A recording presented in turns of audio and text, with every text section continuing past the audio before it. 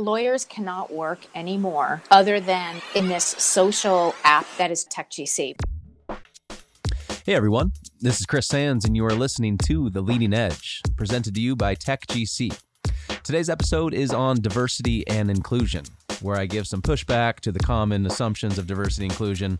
We look at the data on how diversity makes companies more productive, and we get more clarity on the D&I movement as a whole.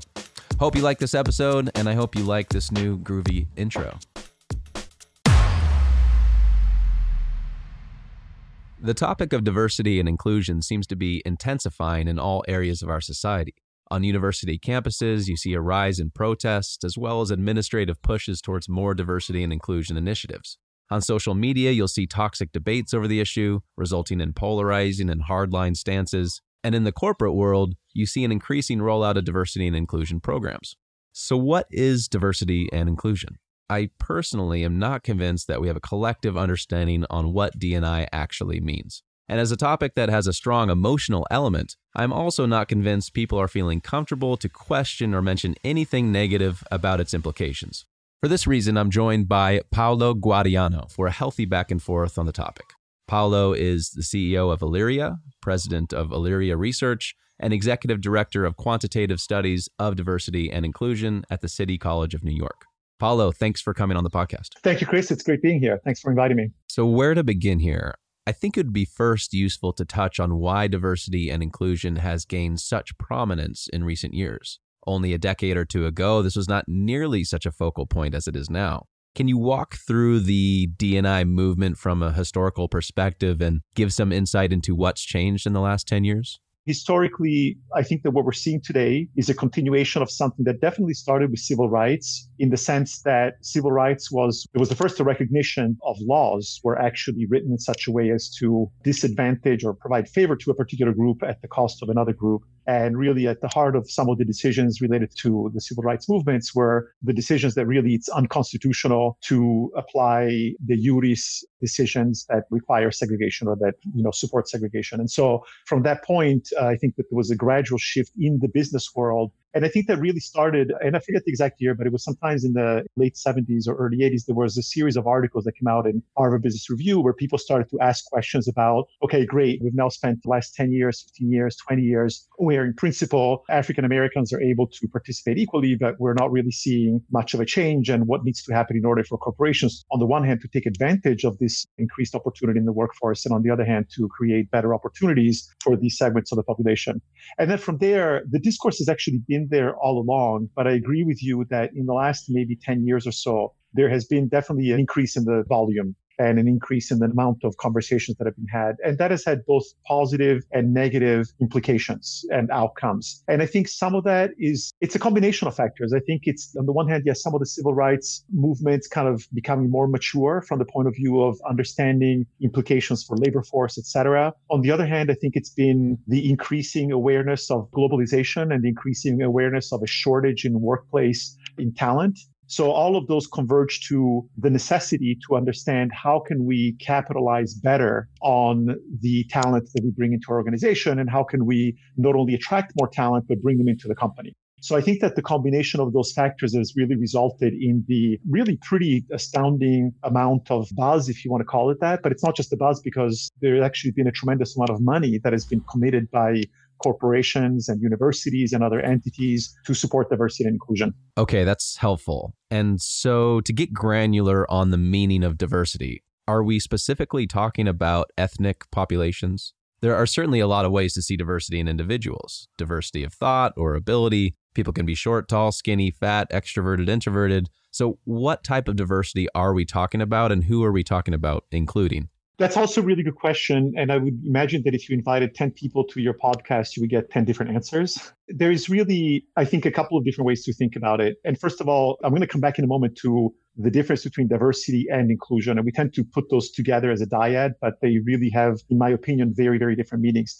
diversity really in its general form, it's not just about race. In fact, one of the interesting conversations that has been emerging in recent years is the fact that certain ethnic populations have pointed out that a lot of the results of civil rights and some of the laws that have passed have actually benefited white women more than they have benefited people of color, right? So even within that, there are some different ideas about what that means. But the way that I like to think about it, which I think I try very hard in my work to take things from a sort of a neutral position and try to get through all of the societal, emotional, this is the right thing to do implications, because some people believe those, some people don't. But I believe that if you get past that, and if you get past some of the traps that people set to make you fall on one side or the other, it really boils down to something relatively simple, which is that diversity is really about measuring people's characteristics, right? So it's about how many people of one kind of another kind. Now, you've identified a very important problem with diversity, which is how do you even define the categories? I mean, if you think about it, African American is a label that, in fact, if you think about African, that usually refers to people that comes from sub-Saharan Africa, right? Well, globally, there is something like 1.1 billion of them. And if you check that box that says Asian, there is like 3 billion of them, right? You could be Indian, Bangladeshi, you can be Uzbek, you can be Chinese, and those are all Asian. So right there, the idea that we're forcing people into boxes is a little bit crazy. And then, of course, when you talk about cognitive diversity, when you talk about neurodiversity, when you talk about diversity of abilities, that was one of the things that I realized that there's something fundamentally misleading about focusing on diversity. Now, why do I bring that up? Well, because you need to counter that with the fact that there are people that clearly have been not just disenfranchised, but they've basically been exploited. They have been used. I mean, a lot of our country was built on the backs of slaves that were brought over primarily from Africa, right? And we can't completely ignore that, right? So how do you reconcile that? Well, one of the ways that I like to think about it is think about your company as a portfolio of human beings, of people. And what I suggest to people is that I can find a way to make that portfolio operate more efficiently by being more diverse. Just like I can take a financial portfolio and diversify to get greater returns, or I can take a portfolio of marketing assets and diversify it to get better sales. So my goal is, how can I understand how the diversification of my staff will actually increase the performance of a company and ideally also make the people in the company more satisfied?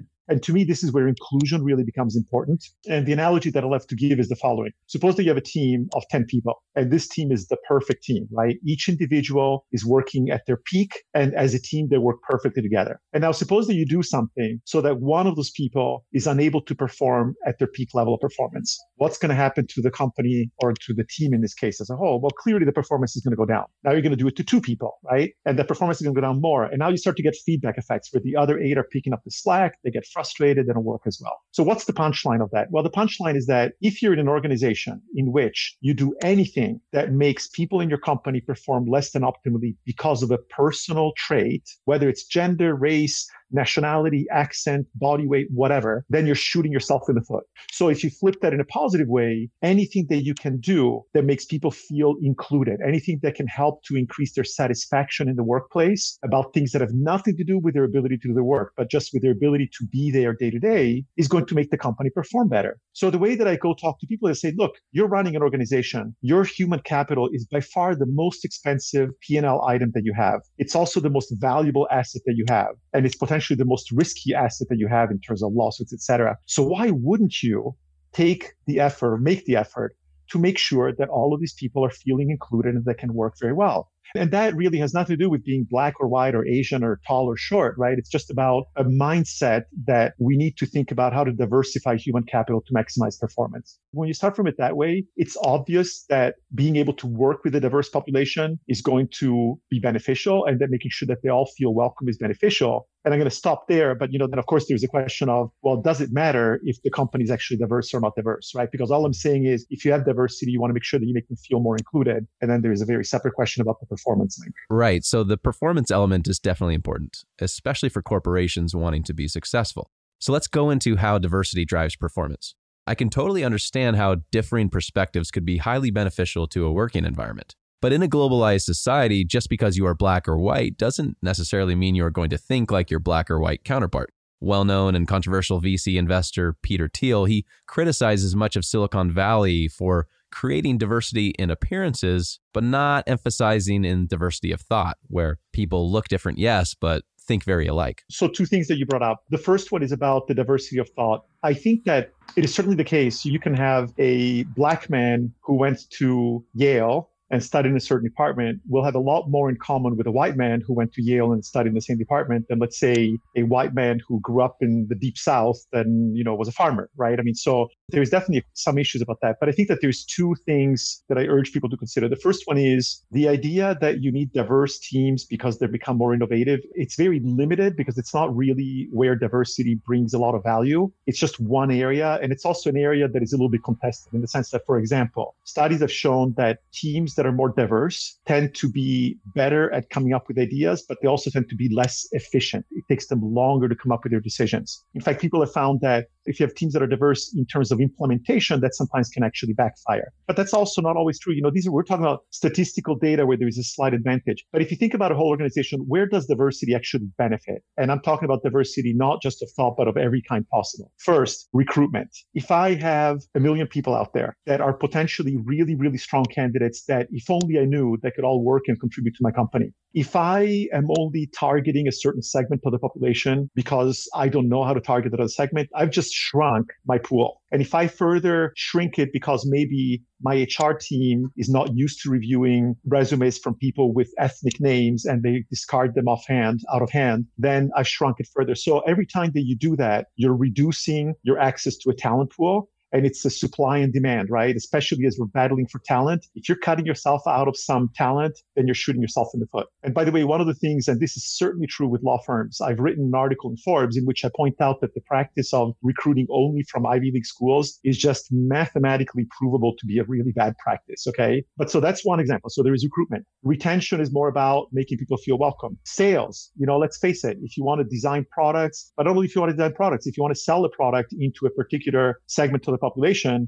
and you don't know how to reach them, that's going to hurt you on the sales side. Customer service. Maybe you can hire an African-American product designer to design a great product, but then if all of your customer service people are white and somebody calls and they don't understand each other, they don't understand each other's needs, et cetera, that's going to create problems. So the first thing that I want to point out is that there are many, many ways in which diversity can potentially create benefits for an organization. And I think that one of the reasons why we've not seen the needle moving is that people tend to be too focused on just bringing in more numbers without really thinking about all of the other pieces, without thinking about how do we make sure that they stick around? How do they make sure that they're contributing to the company? How do we make sure that they are participating in the right parts of the company? And that's one of the things that I'm trying to do is to take that whole complex set of factors and show people how they all tie together and why it's so important to look at diversity in a much broader scale than just, it's because we get more innovation.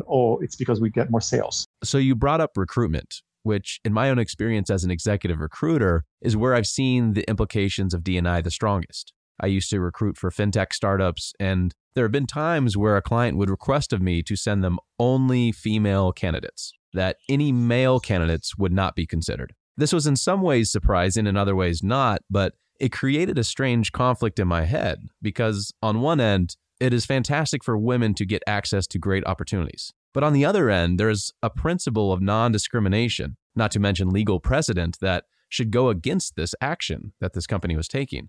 Should we be countering past discrimination with new forms of discrimination? So I'm going to test your open-mindedness because I have to tell you some of the things that you're saying are so typical of people that have only a very limited understanding what the problem is. And I would like to try to explain some of the reactions that I have to some of the things that you talked about. Mm-hmm.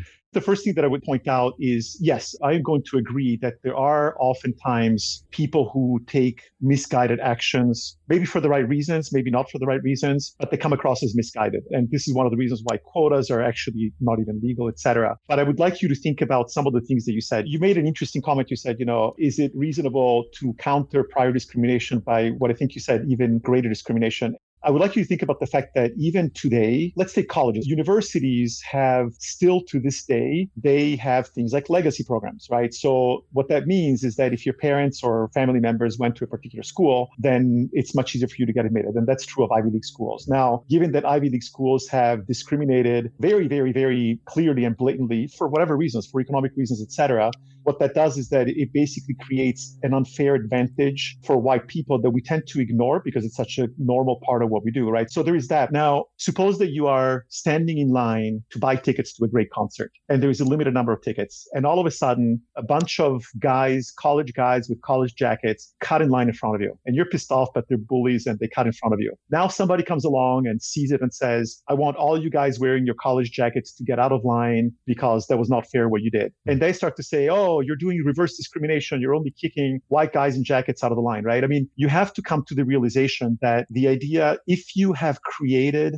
a discrimination that has brought to inequality between races, then simply stopping to do that is inadequate. It's not fair. You can't do that, right? It's never going to work because you have structures that understandably, they have structures that continue to perpetuate their own mechanisms and their processes. And if you simply stop discriminating, that's not going to be sufficient. So what I want to make very clear is that in my opinion, and again, it doesn't impact me, right? I'm a white guy. It doesn't impact me. But if you discriminate for the purpose of bringing greater equality, then the only way that you're going to do that is that you have to enact what I would describe as anti-racist. It's not my own language, right? But you have to enact some practices that actually try to reduce those inequalities. So yes, it feels unfair as a white guy, but the point is, I believe firmly that by making companies more diverse, you can actually make the pie bigger. You can actually increase the value of what they're doing. And the only way that you can do that is by actively trying to encourage. It's not sufficient to just say, okay, we're going to open the door for you. Because the problem is that if the streets are completely clogged, then you can't walk through the streets. You're never going to get through the door. So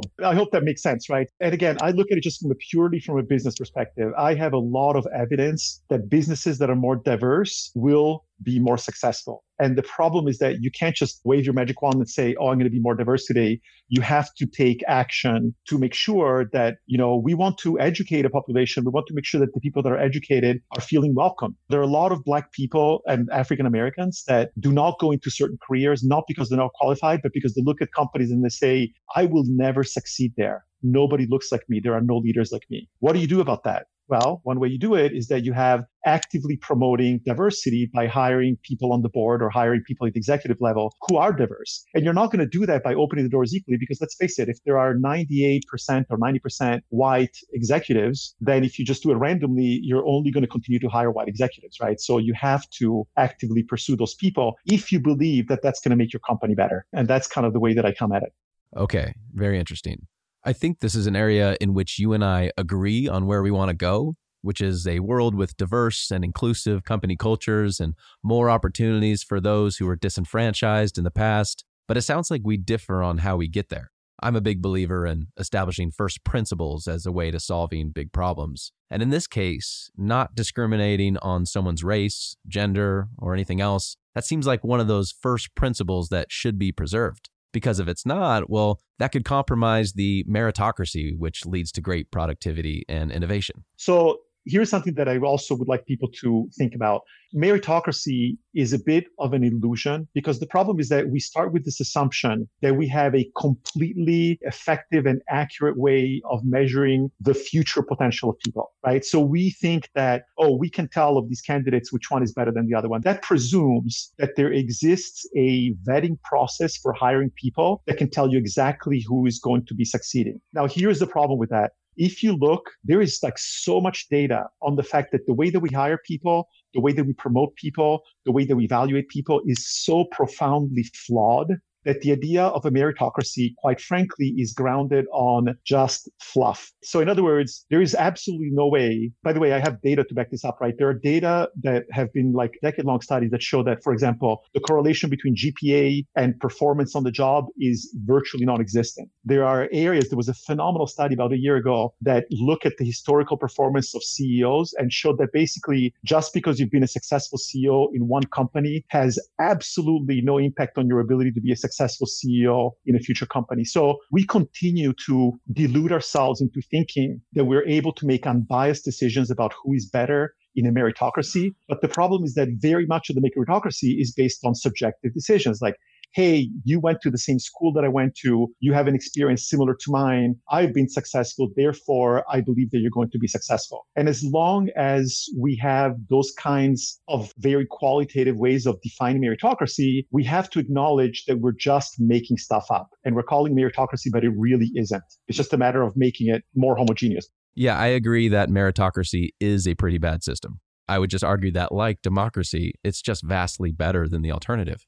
Shifting gears, though, I thought it would be useful to discuss unconscious bias because this is something we hear a lot about. And I've caught myself being guilty of this. When I first started this podcast, for example, most of my guests were men. Until someone called me out on it, I didn't realize that my immediate action was to veer towards my own little bro club. If we increasingly become more aware of these biases, is that a major move towards progress? As human beings, the only way we can function is through unconscious biases, because an unconscious bias is a reflection of the fact that we put things into buckets. So I can see that anything with 4 legs and a back is a chair, and I can see that anybody that looks like you is a human being. The problem is not the unconscious biases. And the problem is not even that people do bad things as a result of the unconscious biases. The problem is that when organizations, whether they're companies or legal systems, when they allow those unconscious biases to impact large segments of the population and to perpetuate that, that's where the problems arise. That's when the unconscious biases at the individual level manifest themselves as big racial disparities in society. So we don't need to just make people more aware of their unconscious biases. We need to examine all of these systems that we work within to figure out what are the policies, what are the measures, what are the systems that are in place that are allowing these unconscious biases to lead to one group being greatly advantaged over another. And I believe that right now we're not doing that very well. So to conclude, I'd like to get clear on the end goals of the D&I movement. Are we unified in how we're measuring success?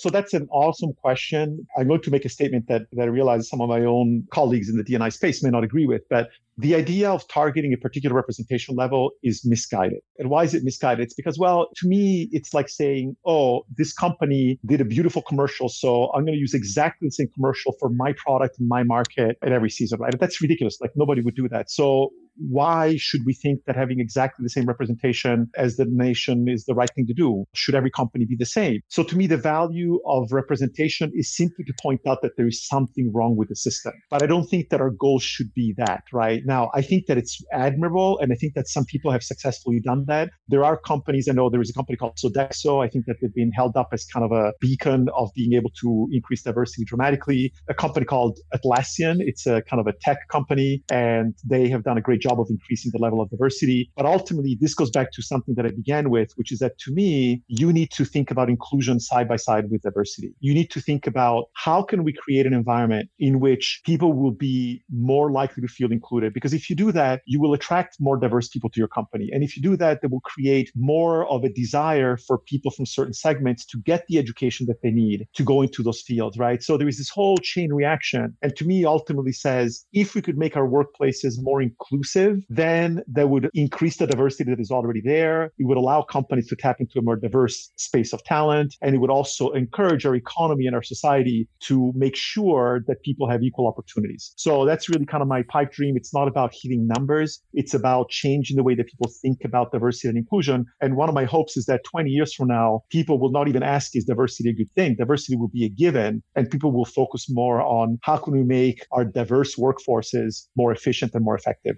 And that does it for this episode of The Leading Edge. I want to thank Paulo for the open and honest conversation.